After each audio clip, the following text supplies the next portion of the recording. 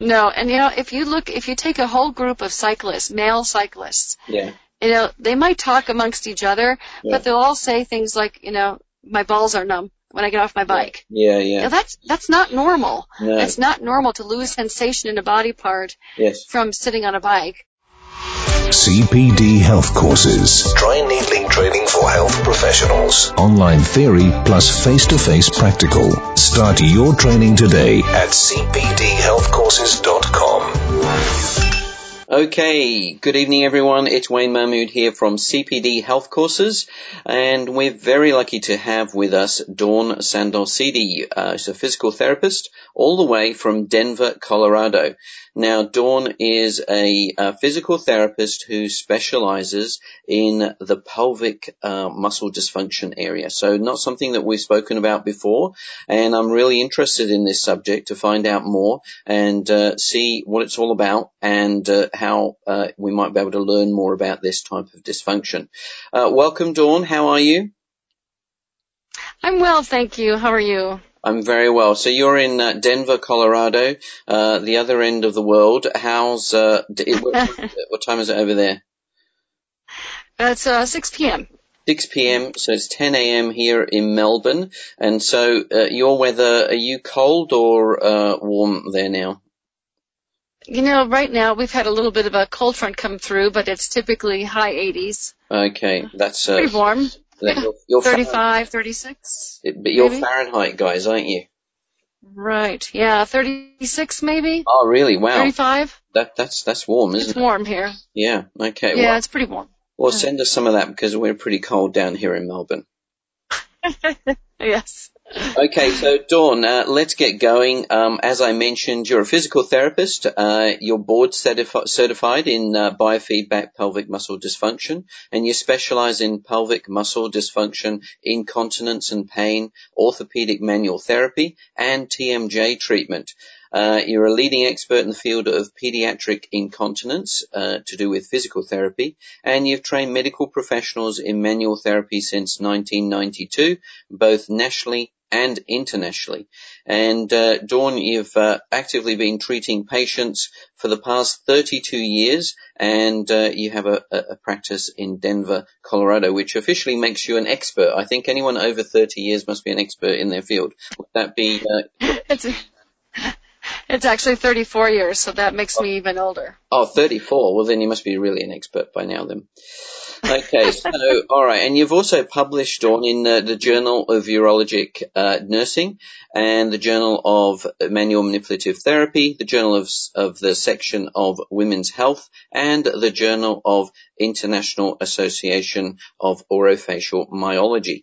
That's a very impressive title for a journal. Anyway, that's great. So we've got you introduced. We know your background. Have I got all that correct, Dawn? Yes. Excellent. Okay, let's get going. So, as part of my research for this podcast, I was looking at your website, and I love this statement that you put on there, and it says, pelvic pain is not normal, and it can be treated. So, what is pelvic pain, and how common is it? Well, I'm so glad you asked. It's such an underserved population. Chronic pelvic pain is in women is non-cyclical pain that's lasted for 6 months or greater. And actually, the prevalence, it depends on the research, either 1 in 7 women. Some papers talk about 5% to 26% of women. Mm-hmm. So it's just, I think the defining factor is that it's 6 months or greater, and there's just not a diagnosis people can give to it. In the male population, what used to be called prostadinia is now called chronic pelvic pain syndrome, or CPPS. Right. And it's basically the same thing over greater than 6 months of pain in the absence of infection of any kind of the prostate, and the male patient also experiences any pain in the genital, groin, or perineal area. Okay, that's great. That's a good definition. That gives us some idea of what we're talking about. So you actually, when I, as an osteopath, an acupuncturist, dry needling therapist, and as many of our listeners will be thinking, When people say pelvic pain, you automatically think of women having pelvic pain, but you just said that, of course, men also suffer from pelvic pain. So who are the main sufferers of pelvic pain? What's age group or gender, and what do they do? What are their predisposing factors?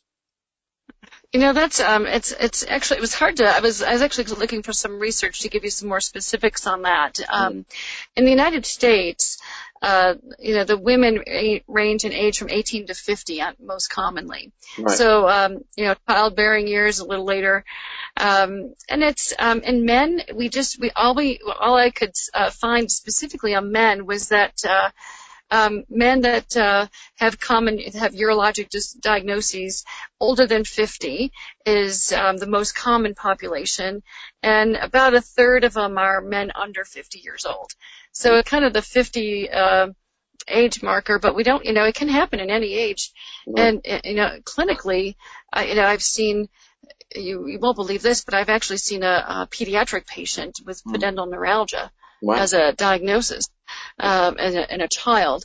But the typical pain, pelvic pain in men, it really ranges from mid-20s to, I've got a 65-year-old. Oh, right. Okay. Great. So It obviously affects a wide range of people up to around 50, but obviously, as with many things, it can go over that. So what sort of symptoms are patients coming in complaining of who have pelvic pain? It's a wide variety. It can be pain with bowel movements. Could be just a simple constipation. That's my soapbox. So if you want me to talk a lot about constipation, I'm happy to do so. Urinary retention or hesitancy, urinary frequency, urgency, or burning with urination. They could be a pain with sitting or coccygeal pain. Any pressure or burning pain around the genitals or around the anus. A lot of patients will describe like if they're sitting on a tennis ball. It could be clitoral pain or sensitivity, penile pain or sensitivity, pain before, during, or after orgasm for both men and women. Right. And not to forget, low back pain and, pelvic girdle pain. Pain with pregnancy also goes along with that. And then, of course, any of your patients with pelvic organ prolapse, cystocele, rectocele, uterine prolapse. Yeah. Okay. So it's a wide range of things, as you said, but, if I was to say what's the most common thing that I see most of would be neck tension and headaches and low back pain. But if I was a pelvic pain expert, what would be the most common presentations for men and women? I think, from a diagnosis standpoint, I would say it's pudendal neuralgia. Okay. And the pain is very, very neurologic. It's burning, throbbing, pressure, in the genital region. It can present itself more rectally depending on the branch of the nerve, if it's the inferorectal branches, or it could be, more perineal, in the middle area, or it could be at the tip of the penis or clitoris. And men, it's either, rectal or, penile pain. In women, I see more vulvar pain. Okay. All right. So, just listening to you, talking, it seems like to be a pelvic pain expert, it's very similar to somebody who is a good dry needling therapist in terms of their understanding of anatomy. And you're talking a lot there about the conditions that present and the anatomy behind them. Would you agree that that's one of the main things that you understand well as a pelvic pain expert? Absolutely, it's critical. I wrote the chapter on pelvic floor dry needling for Jan Dammerholt in the dry needling textbook. Sure. And you really need to understand where the nerves are coming through and the blood supply, and it's a very sensitive area to needle. Yeah, okay. Sensitive in many ways, there. Right. So, absolutely. I think anatomy is one of the keys to being a good therapist, a manual therapist, for whatever you do, but particularly, as you say, for an intervention that we'll talk about later, dry needling, and, for what you do as well. I'm glad you brought that up. Absolutely.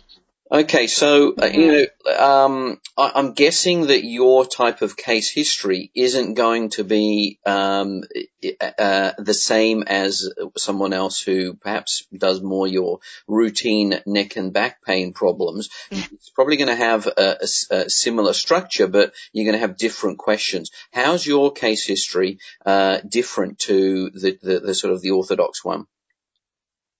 I think first and foremost is to be able to connect with the patient and have an appreciation of how hard it is for them to even talk about their pelvic pain. Sure. Women have a little easier time discussing pelvic pain, and but in the male population, you don't go to play golf with your buddies and say, I've got this pain at the tip of my penis, it's killing me.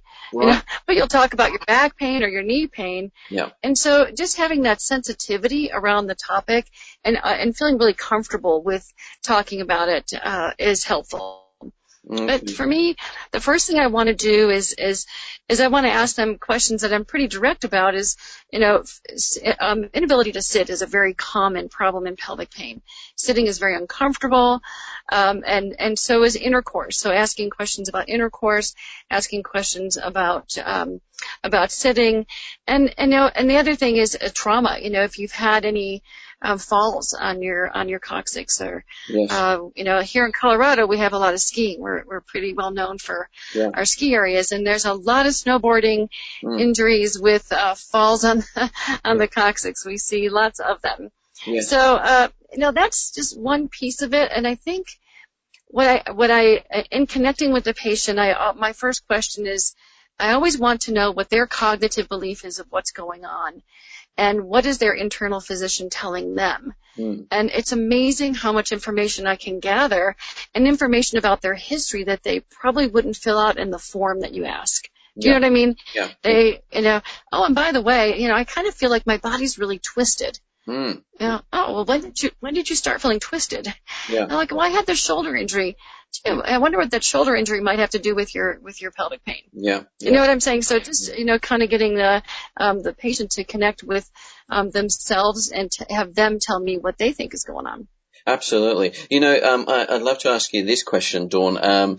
When you really dig down into a case history and you really listen to patients and you come up with a possible reason for why they might be presenting with pelvic pain in this case, that seems that's distant from wherever they're feeling pain. Like you might say to them, look, I'm not completely sure, but we'll have a look at your examination, but it could be that the fall you had last winter on the ski slopes, that where you dislocated your shoulder or you landed on your right shoulder, that twisted the body, the spine, put some tension through this area, and now we've got a problem down here. They're just amazed. They love that sense of, wow, what you mean? It's not just as simple as here's my problem, therefore your problem must be right here as well. It can actually be distant from it. Do you find that? Absolutely. I had one favorite patient who I didn't see him very often because I didn't need to, but he'd been in pelvic therapy and orthopedic therapy, primarily pelvic, because his symptom was bladder pressure. Yeah. Just bladder pressure. And in his history, I'd seen that he had a severe scoliosis and had Harrington rods placed when he was 21, and now he's a man of 47. Sure. And he had this bladder pressure, and I said, well, tell me, when do you experience it? What is, I always ask, what has meaning to you? What is your meaningful task, if you will? Yeah. So he said, I like to lie in bed and read on my iPad, and every time I do that, I have bladder pain. Well, okay. And the first thing I thought of is, okay, it's dural.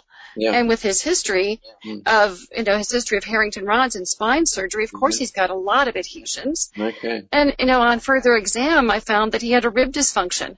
Wow. And I corrected his rib and taught him how to correct his rib and I used some needling to release some of the muscles around the rib that were holding it in place. And I saw him 4 times and his bladder pressure was gone. Wow. Wow, that's fantastic. They're great stories, aren't they? Yeah, they are. They're fun. Yeah, absolutely. They're really, it's all about exploration and discovery of somebody's body and their tissues to find. You're a detective, and that's what's great. The next thing I'll ask you, obviously you've taken your history. Now, the examination, that's going to be obviously quite different in terms of what you're looking for. How does that differ from your average exam that the physical therapist who's interested in your back pain and neck pain does? Well, I think that what we do is a little bit more into the pelvic floor. Of course, we do an internal pelvic floor muscle evaluation, and a tissue evaluation, and we look at the pump system. Is it working well with the diaphragm? How's the pelvic floor connecting with the rest of the body? How are they posturally holding?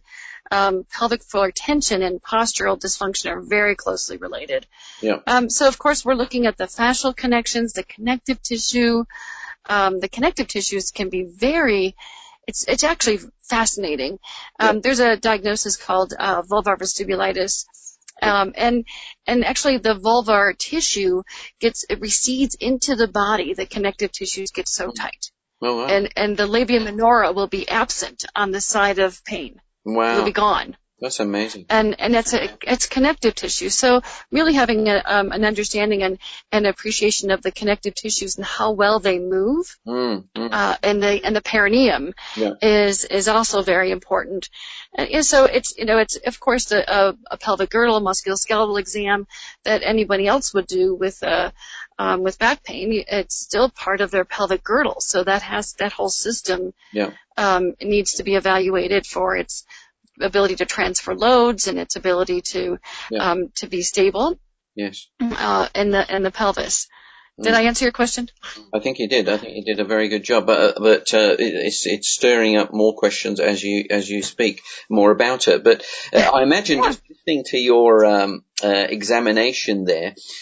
This is not your average examination, and there's going to have to be a lot of explanation to your patients, because although they're probably going to be coming to see you, these patients, because they've been recommended by someone else who might have had the same problem or whatever, they might be expecting that they may get asked about questions to do with sexual function, bladder movements, bowel movements, and so on. They're probably not going to be sure how a physical therapist, or why a physical therapist is going to be interested in possibly the appearance of their genital organs, or maybe do an internal examination. There's going to have to be a lot of consent stuff and discussion, right? Absolutely. And also being aware of histories of sexual abuse, both in men and in women. Yeah. It's, we always think of women in sexual abuse, but there's, and I have a fair number of male patients. So it's, first and foremost, is really explaining the anatomy. Of the pelvic floor, and making it an objective evaluation. Say, here's what the pelvic floor functions are. This is what it's supposed to do for you. It's supportive, sphincteric. It's, the pelvic floor is a postural muscle. It works together with the transverse abdominis for the core stabilization. And so when we make these connections for them between their pelvic floor and the rest of their musculoskeletal system, it helps them appreciate why we need to go there. And then absolutely, asking, do you have any questions, and explaining this is how the exam is going to work. I'm going to first touch. I'm going to, we're going to look at the tissues. We're going to look at the sensation. We're going to look for reflexes. And then I'm going to insert a finger either vaginally or rectally, and I explain that this is the first muscle group I'm going to look at, and I'm going to palpate for muscle tone. I'm going to palpate for trigger points that might be existing in the muscles, and then for strength if possible. And and then just explain everything step by step by step. And then after the explanation, then I just sit with them and say, do you have any questions, and is this okay with you? Do you feel comfortable moving forward with this exam? Yeah, no, that's great. I mean, I was teaching a couple of weeks ago a dry needling course, and one of the students on the course was very anxious about needling around the adductor muscles and the groin area and so on. And, he really wanted to make sure that there was a lot of draping, a lot of explanation and all this sort of stuff. And, while that's all great, what I wanted to ask you was my feeling about this whole consent thing and explanation is, one of the most important things to get confidence and to have your patient have confidence in you is not what you say or do, it's how you are. And, particularly as a man, if you're a man and a pelvic floor, pelvic dysfunction expert and you're treating a woman or men for that matter, it's how you are and is really important. All this other stuff is important too, but how do you feel about that? I think you need to, you absolutely, first of all, you need to make sure the patient, they feel your confidence. Yeah.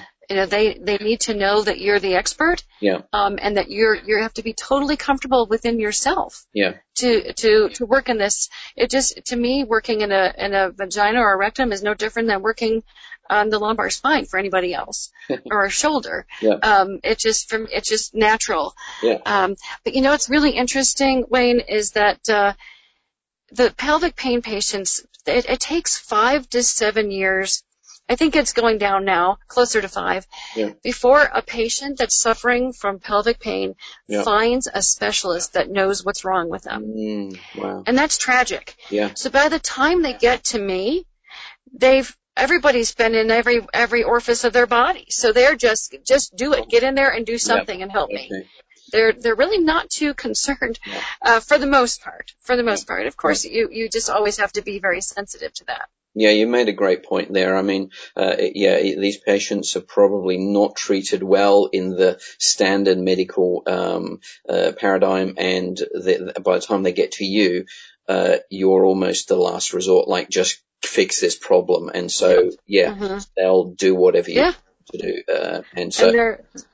You got to respect. Yeah, some of them are suicidal. They're very depressed. Sure. But it is interesting. But one of the questions you asked about the exam and looking more at the orthopedic world. Yeah.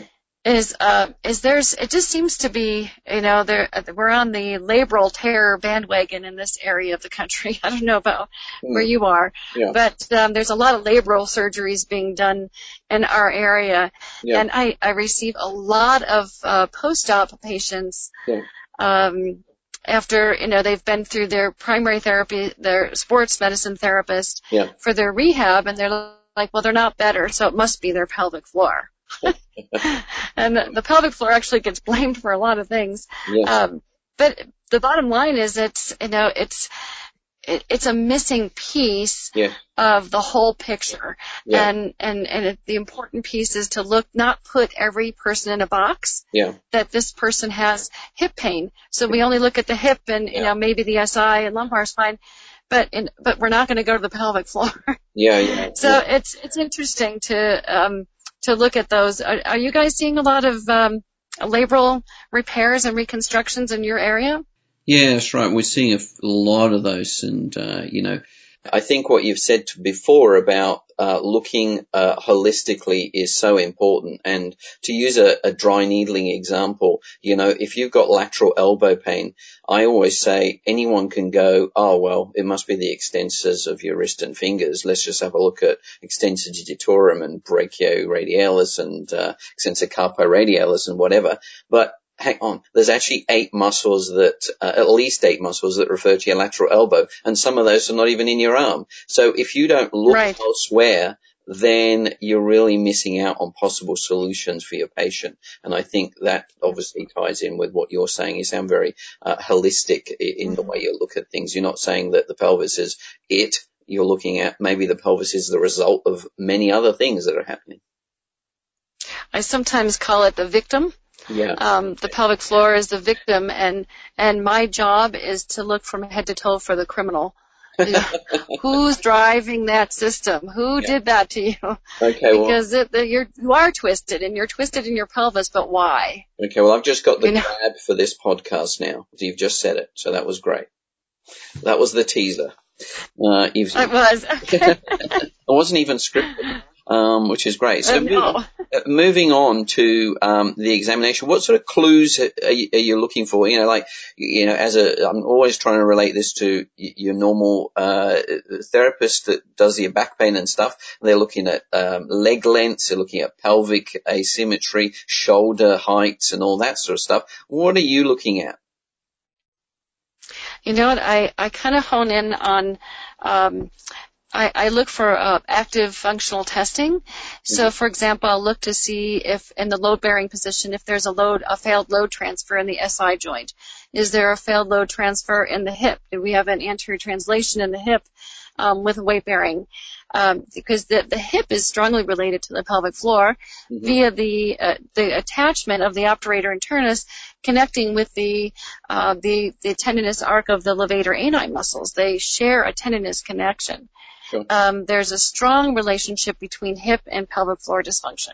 Okay. And then when we have hip dysfunction, then we have, SI and lumbar dysfunction. And, who's driving the hip? Yeah. Is it a rectus femoris? Is it an adductor? Yeah. Again, is the pelvic floor the victim or is it the driver?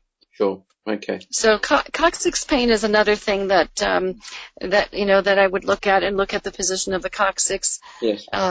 Primarily internally.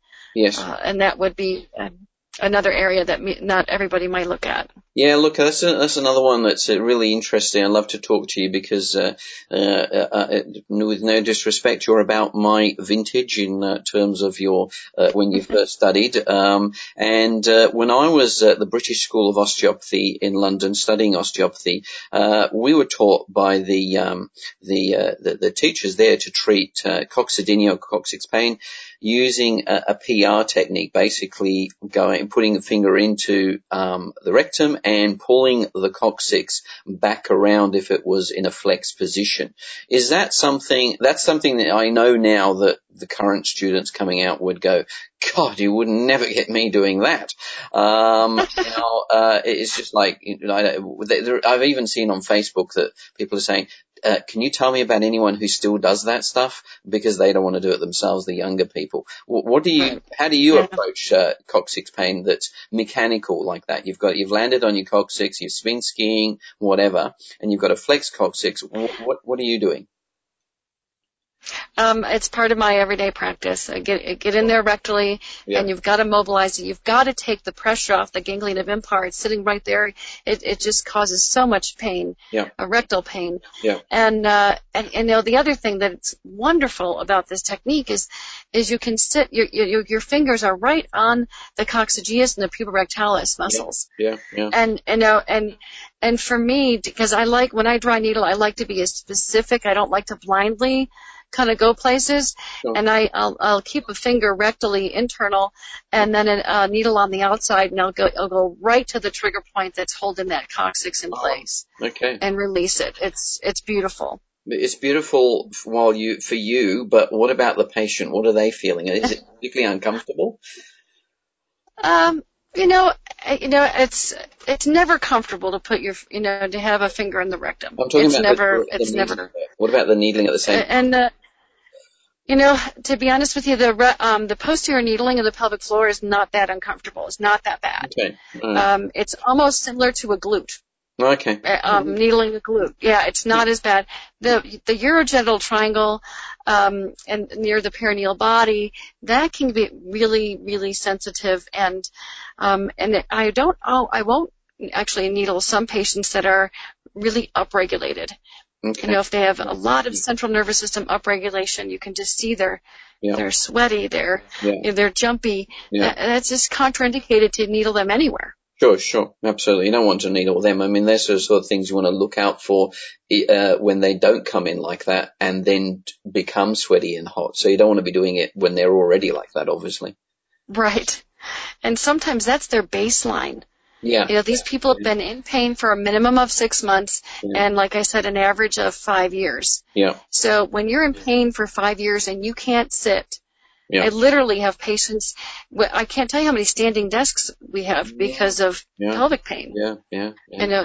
They stand on chef's mats all day and they have feet, their feet are hurting. Yeah. They can't sit. They can't have intercourse. I have some women, they can't wear underwear. Right. Wow. My male patients, Really?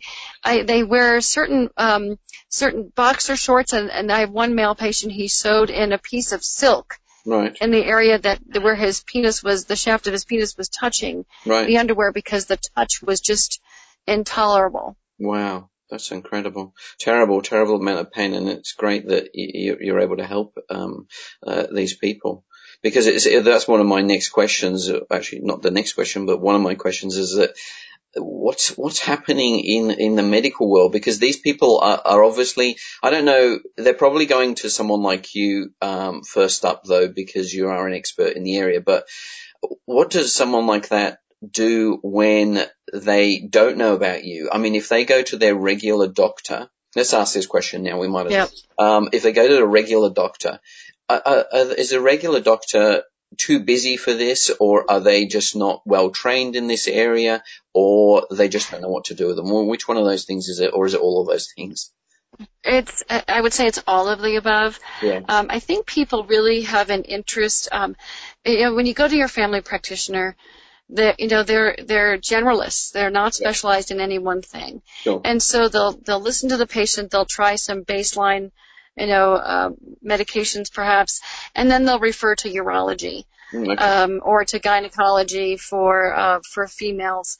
Yeah. And then, then the majority of physicians are trained in the basics. Yeah. But when somebody keeps coming back, they're not better. Yeah. In medicine, we tend to, when we don't know the answer, we tend to want to make the patient the problem. Sure. Yeah. And the patient, my tagline is, you have to always assume it's physiologic. Sure. And you always have to delve deeper. And if you don't know the answer, that's okay. Yeah. We don't always know the answer, but then it's time to refer. Yeah. And then it's our responsibility to say, okay, if I were a general urologist and I had a male patient with chronic prostatitis and was not responding to antibiotics, so clearly it wasn't a bacterial problem, then it's my job to get on the internet and say, what else could this be, and who else in the area, who can I refer this person to? Yeah. And, in medicine today, people don't take the time. Yeah. People don't take they don't take the extra step or 3 or 4 steps. And so patients get referred from one, they just kind of get turfed, if you will. Yeah. They get turfed to neurology, or they get turfed to gynecology, then to urology, and then, of course, they're always turfed to psychotherapy, and that it's all in their head. So basically... And at that point in time, it is.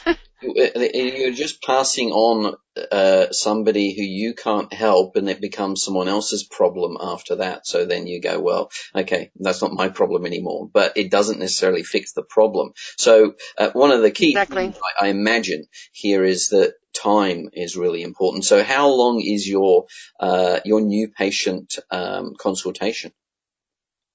I see every patient for an hour. Sure. Whether they're new patients, repeating patients, everybody has 1 hour. Okay, right. Okay, well that gives you enough time. You're not hurried. Because I think, imagine one of the things about, that the very nature of the time you give somebody is part of the treatment. You're already treating them by saying to them, I've got you in for an hour. So even if you help them in, 15 minutes, the fact that you've given them a whole hour to listen, talk and discuss and really be empathetic to their problem, that's part of the treatment. It is, and I have to say I'm very blessed that I have, I'm not part of any insurance programs. Right. And so it's a fee-for-service practice, and patients just pay for my services at the time of service. And most physios are contracted with the insurance companies, and you can't make ends meet. It's just not possible to make ends meet. Yeah. Seeing a patient every 15 to 30 minutes, maybe 30, maybe. Yeah. But then the patients are always hurried and they're rushed, and they're, like you said, they're never listened to. Sure. No, I understand that. We don't have the insurance issues that you guys have. We're I think you called it a fee for a service type of setup. So basically, one can decide how long you want to spend with each patient, and you charge them whatever you want to charge them. And there's no insurance side of things. Very few. There are insurance companies here that do stipulate how much you can charge, because then they can send patients to you or recommend them if they are their members, but they don't tell you how long to see them for. So it's a little different over here. But anyway, let's move on. Tell me about the role of biofeedback, because as I mentioned in the intro, you're board certified in that area. Tell me about it. How does it relate to treating pelvic dysfunction? Well, biofeedback is in general, it takes an unconscious physiologic process and makes it conscious, so the patient can actually see and visualize what their muscles are doing. It's one thing to look at your biceps and have your biceps work, but we can't, when we contract the pelvic floor, do you feel anything move? And people in pain especially don't feel anything move. Yeah. It's an area that there's just not a lot of awareness, and a lot of sensory input, from the external senses. So it's a helpful tool, so the patient can actually sense their internal body and what their internal pelvic floor muscles are doing and how they work. Sure. What I love about it is it just helps me look at the tone of the muscle in general, the resting tone. Yeah. And the patient can say, well, I am relaxed. And I'm like, well, if we look on the computer screen here, your muscles are really not that relaxed. Sure. And let's see if we can alter it. And what's nice about it is any alterations that the patients make on the computer screen is because they made that change. Yeah. I didn't do it for them. So they're learning to pull up internal correlates to feel when they do something that's great. I'll say, what did that feel like inside your body when that happened just now? Yeah. And let's see if we can reproduce that, so we can take that information home and reproduce it in our functional settings. So it's really helpful to show the tension of the pelvic floor, and then how that tension relates to the rest of their body and their posture and their postural holding patterns. They're in a very almost fetal flex position a lot of the time, chronic pelvic pain. And it's hard for them to stand upright, and they just don't make the connection between letting go of the pelvic floor and breathing. They're not using their diaphragm. They're not getting any motility and mobility in their viscera, because they've got this clenched system. Yes. And so the biofeedback helps them see that in this picture that they can't normally feel. Okay, I see. So it's really a tool that you use for yourself in terms of looking at tension, and also explaining to patients and connecting the dots. So when you do this, this is what happens. So that's the main use that you have for it, for you and them. I'm actually imagining your clinic actually, and your room in particular right now, given your chat with me today, and I'm thinking you must have a lot of diagrams and little models, and you've got your biofeedback machine. Is that right?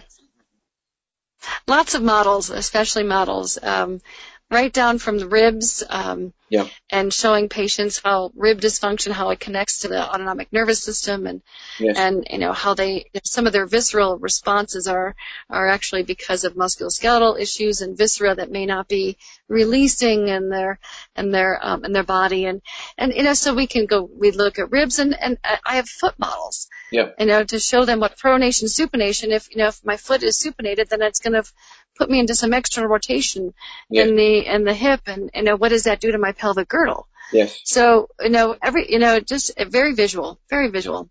Okay, that sounds good. I mean, that perfectly segues into my next question, which again is not scripted. But you talked a lot about looking at the whole body, and I guess that's what you call the integrated systems model. You have told me a bit about this already, but is that right? Is that what that term there? Yes. The integrated systems model is a program that I learned through Diane Lee and LJ Lee in Canada. And it's a beautiful model. It assesses the musculoskeletal problems right from head to toe.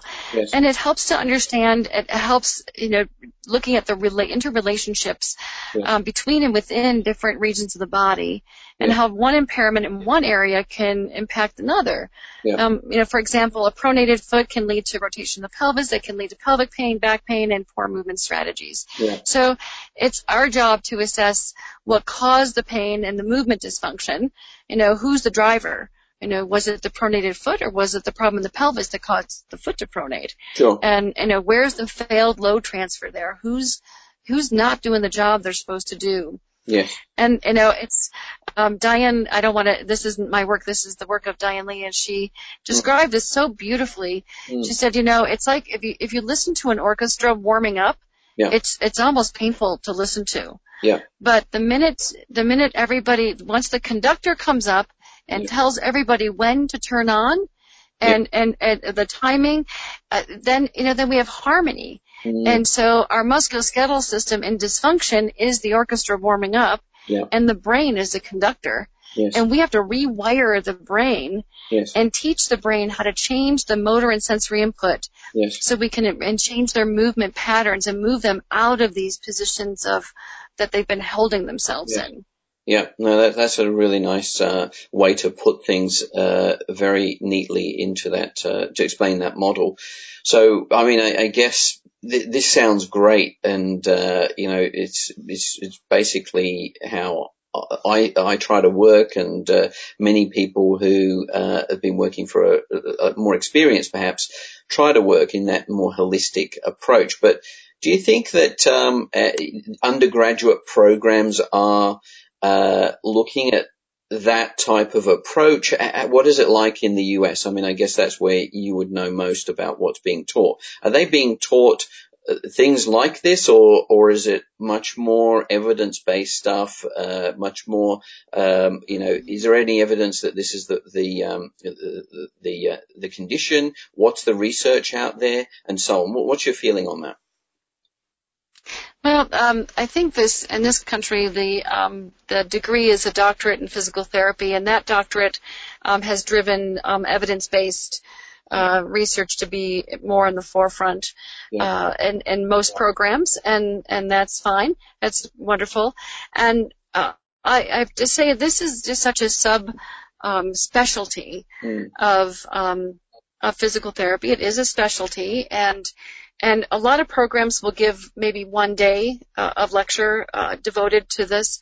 Also, in the TMJ world, I've been lecturing at the university, Regis University here in town, for over 20 years on TMJ, and the students get 6 hours. That's it. Yeah. Wow. On the temporomandibular joint, other than their anatomy and that kind of thing. But just to really understand temporomandibular dysfunction, they get 6 hours.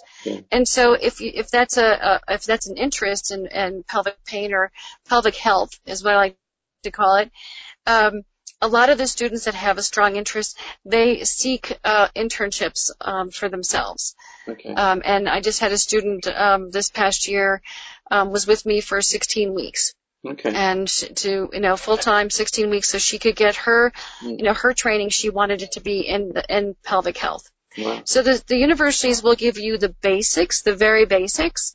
And if a student has a special interest, I have to say that every university that I've worked with has been really supportive of the student trying to find internships that will support that specialty field. Well, that's good. I mean, I think you're right. I think where maybe when you did PT and you qualified initially, maybe things were taught differently back then in terms of evidence-based and so on, but things are becoming that way in all the manual therapies, and I think maybe they have to do that because of the way they're funded and the research base that they've got to keep providing research for what they do, and just doing research anyway. But then stuff like this where we're having to look elsewhere than where the patient presents with pain. We're looking more holistically at the problem, maybe using other types of disciplines to cross-reference from. Probably need to be done as a postgraduate thing when they come to you, for instance, and do an internship, or as a postgraduate course. I don't think that the stuff that you're talking about they don't have room for that on a normal undergraduate course, maybe. Absolutely not. You're correct. It's not feasible. No. It's it takes too much time to really know what to do with it, and there's no time for that in the basic programs. Sure. No, I understand. Okay, so now there's been a lot of research about trigger points in pelvic pain and the relationship and so on. With one study, Weiss, Wesselman, Fitzgerald, Kotorinos, references I can add to this podcast later, but an astounding 90% of women with pelvic pain and interstitial cystitis or incontinence have painful trigger points. Now, we both use dry needling, and many of our audience use trigger point therapy or dry needling itself. But which muscles are the real, the criminals, as we might put it that way? We look for them, the ones that cause the most trouble, the troublemakers in terms of pelvic pain. Right. So, of course, we all know the Trevelyan-Simon referral pain, and you can look at those as a lot of our referral sources, and the adductors, the obturator internus, piriformis, psoas, the quadratus lumborum. However, I find the abdominal wall probably, and the adductors, two of my biggest culprits in my clinical practice. And it's been really interesting. I know you've talked a lot about referral pain and such, but Dr. Ursula Wesselman, she injected a noxious stimulus into the uterus of rats and actually did a biopsy of the muscle of the rectus abdominis, and biopsied and looked for trigger points and found that there's an actual map of trigger points around about like a horseshoe shape around the umbilicus and the inferior umbilicus. And it's interesting that she took it that far, and it is in rats and not in humans, but it certainly does correlate clinically to the patients that I see. Yeah. The abdominal wall is so strongly affected. Yeah. And again, it goes back to that, as an osteopath, you have such a much better understanding of this than we do as physios. The viscera and the whole lymphatic pump between the diaphragm and the pelvic floor and the stasis that sits there. Yeah. When we don't we get pelvic congestion from stasis, and we just need to get those things moving, and the adductors then pull in, and then we just see this. You kind of visualize this saran wrap pulling into the middle of the body. Yes. Who pulls? Yeah. And kind of look at the muscles that are going those directions. Yeah. Yeah. It's so much more interesting, isn't it, to look at things in this way than simply, I hurt here, so rub that. It's just, anyone can do that. So, it's so much more interesting to know the broader picture, isn't it? It is. It's fascinating, actually, to watch something so distal, be released from something, proximal. Yeah, absolutely. Now, in another study to do with men this time, chronic pelvic pain syndrome, they have trigger points in 88% of cases of men who have pelvic pain. So, do the men have different muscles that are the culprits to women generally, or not? They have the same muscle groups. Yeah. The only difference is that their pain is more posterior. Okay. They tend to have more rectal and sometimes penile pain as well. But the pubococcygeus is just part of the levator ani muscle group. So it's the deep levators, the tension that they hold, and that's going to hold the entire levator plate. That's the pelvic diaphragm. Sure. So it's when you say it's just not seen a lot. I mean, the doctors look at prostatitis. Yes, I have pain here. It hurts. There's pressure. It's painful to empty. There's hesitancy, and then they look to see if there's a benign prostatic hyperplasia that could be causing that. But by the time we get to see them, it's the pelvic floor muscles that are the obstructive force there. And not, a lot of urologists will do a rectal exam to palpate the prostate, but it's so interesting. When medical students are not trained, and OBGYNs, believe this or not, OBGYNs are not trained to assess the strength of the pelvic floor muscles. Yeah. I have my nephew and my stepson are both in medical school, right. And it's not part of their training. They don't even, the OBs that I've worked with and over the years, they feel the muscle to see if there's a fascial defect, maybe postpartum with a prolapse, but they don't know how to muscle grade it, and they certainly have no idea how to assess for a trigger point. And so the male patient is going to the urologist. And so the urologists are looking rectally for prostate. They're not palpating muscles. No. Well, they don't know how to do that. They don't. They're not trained. No. Well, that's right. Yeah, well, I guess as we said before, I mean, it's a bit like this. The analogy would be that, universities and medical schools are for one thing, but if you want to learn more about this sort of stuff, you're going to have to do it more postgraduate, even if you're a medical doctor, and learn about the sort of work that you do. You're going to have to do a course that covers this type of thing once you've finished, because then especially in medical school, they won't have time for any of this. No, it's a specialty, and I can appreciate that they need to make it a specialty. I think just the introduction that there is pelvic pain, which actually my stepson is in medical school, and he did have PT come and lecture to them for an hour on pelvic pain. Yeah. So at least I got an introduction to know that it exists, and that physios can be accessed to help treat that and how to look for it. Absolutely, and what you said before is true, that because they're not going to be taught at the undergraduate level, whoever you are, whether you're a medical doctor or a physical therapist in whatever area we're looking at, you have to know when this is out of your field of expertise or scope of practice or understanding, and therefore then refer, because ultimately it's not about you, it's not about me, it's about the patient. And if the patient can get to the right person quickly, then obviously the problem has more chance of getting fixed, and definitely the right person is the key there.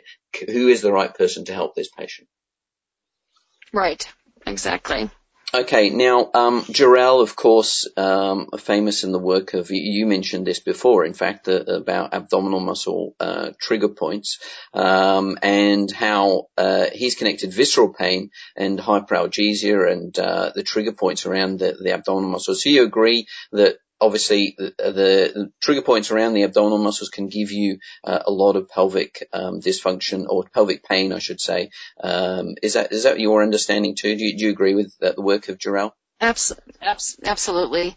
It's really interesting that even looking at the pyramidalis, how often do we even look at that muscle? Oh, right. Okay. It's so small. Yeah. And yet, I dry needle the pyramidalis frequently, and it helps. It significantly helps my patients with urgency and frequency. Wow. It's really interesting. It's pretty small muscle. You got to be careful of needling that. Yeah, you really have to know your anatomy. Yeah. And you have to know your viscera, and you have to have really good palpation skills to know what depth you're at. Yeah, absolutely, and directions and so on. So I always say that 4 things you need to know with dry needling, and that's the referral pattern, the caution points, and the direction and the depth. They're the 4 main things with any trigger point. If you know that, you're pretty good, and that particularly applies to pyramidalis, I think. Yeah, and the pelvic floor. Well, yeah, absolutely. Okay. Now there's we've already talked about the key muscles, the culprits, but let's move on to dry needling to wrap up a little bit here. What's been a very interesting talk with you, by the way, Dawn. Fascinating. So you obviously use dry needling, and you're using that to treat pelvic pain. Tell me about the role of dry needling in treating patients with pelvic dysfunction. How do you find it works? Well, for me, again, going back to who's the criminal and who's the victim, if I had, if you have a muscle that just doesn't release, and it doesn't release, first of all, you're asking yourself why. Is there a movement impairment underneath it, or instability? But you might have restored that, but the muscle has just learned it. Neurons that fire together, wire together. Yes. And so there's a brain map of that muscle to stay on. Mm-hmm. Whether the culprit that's caused it to start that way is turned off or not. Yes. So the trigger point dry needling for me, whether I use it functionally with movement or at a certain point in their range of motion, or just in a static position, it helps me turn off the muscle. Yep. So for example, a lot of erectus femoris will turn on. It'll be tight and keep pulling the femoral head anterior. Sure. But it only turns on at a certain range of motion of hip flexion. And so I get him right into that position, right where it's starting to turn on, and needle it and turn it off right where it's a culprit. Yeah. So it's really helpful to when the original problems are being resolved, to turn off the muscles to keep the feedback loop from continuing in the brain. Okay. So you obviously you're saying that you use this a lot, turn off muscles, and obviously reduce tension in a trigger point or a muscle. It's useful for what you do. Absolutely. Okay. Now, obviously, use it every day. Okay, that's great. You obviously, if you're needling around the pelvic floor and the muscles in that area, there are more risks involved with that. But to use a quote that I can't attribute to myself at all, Jan, who you of course know, he says there are no dangerous muscles to needle, only dangerous therapists. So would you agree with that? I mean, given we're looking, I absolutely agree. I've been on dry needling classes. I teach pelvic floor dry needling, and so there's it's definitely interesting to see some people's hands get a little heavy, if you will. I think you really have to, first of all, again, knowing your anatomy, get your finger inside the vagina, feel the thickness of the urogenital muscles. Where are they? Ask them to contract, relax, feel it, know it, be it. But what's dangerous in the area is bacteria. Sure. So there's a lot more bacteria in the perineum that you see in other parts of the body. So it's my standard of practice to clean the area twice. Right. Instead of just one time, I clean it twice to be sure. Yeah.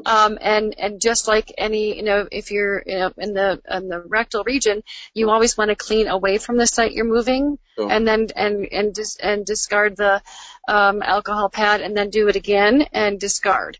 So you never rub back and forth, because you could bring bacteria back anteriorly. Okay. And I think the biggest risk is you really need to know where the male urethra is. Okay. You're not going to. It was actually a urologist and Tina Anderson who developed the dry needling course for the pelvic floor. And so she said, Dawn, we put huge needles in kidneys to get a biopsy, so this little thing's not going to do any harm. Don't worry about it. Right. But she said, here's the area you want to really be careful around the urethra. Right. It's very sensitive. It'll be sharp. It'll be painful. And again, just know your depth of tissue and know your anatomy, and you'll be okay.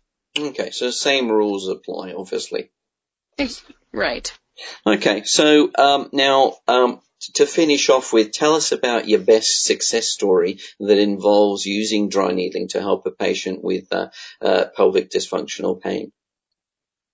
So I think, I was thinking about that today, and I call him there's a saying in the U.S. called, there's a poster child for, this organization, or a poster child for that. Well, I have a postcard patient, and he's a 65-year-old male who is an avid cyclist, 1,000 to 2,000 miles on his bike a year. Wow. And does about a 30-day bike trip every summer. And he developed pudendal neuralgia. Right. And, his life was over without his bike. So, his approach was, visceral connective tissue, dry needling in the pelvic floor, releasing the muscles, of the, around, because the muscles of the pelvic floor, when they go into spasm, they compress the pudendal nerve in the branches. And then it just re-triggers. So doing some release with the, dry needling around the pelvic floor, and finding a new bike seat that was not going to compress the pudendal nerve for him. Yeah. It's called the Spongy Wonder. It's amazing.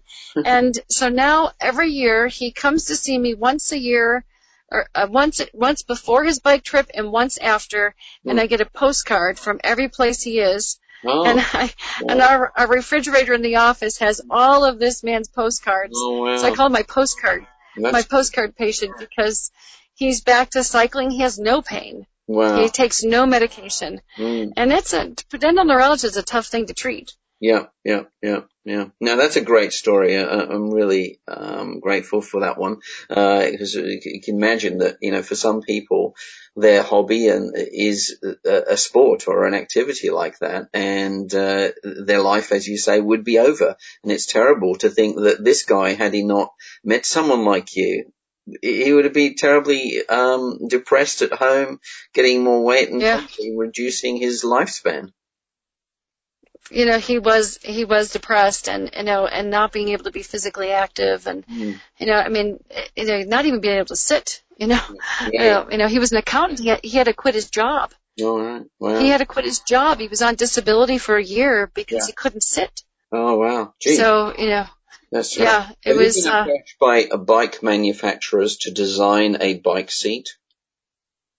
Yes, they have. There's several actually, but my favorite is called the Spongy Wonder, and it was developed by a cyclist who had pudendal neuralgia himself. Right. So it's a very interesting seat. Right. It's a little larger than an average bike seat, but it does take all the pressure off the pudendal nerve. Wow. And they're customized. I mean, they're measured from ischial tube to ischial tube. How much space do we have there? Okay. So there's no compression. Yeah. Yeah. No, because I don't know who designed the bike seat that you see, on those bikes at the Olympics or whatever, but I can't imagine it was a pelvic dysfunction expert.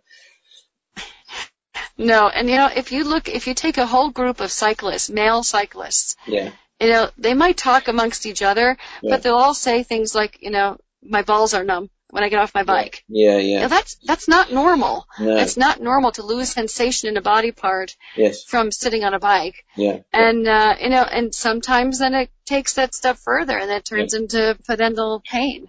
I love the way you just said that so casually.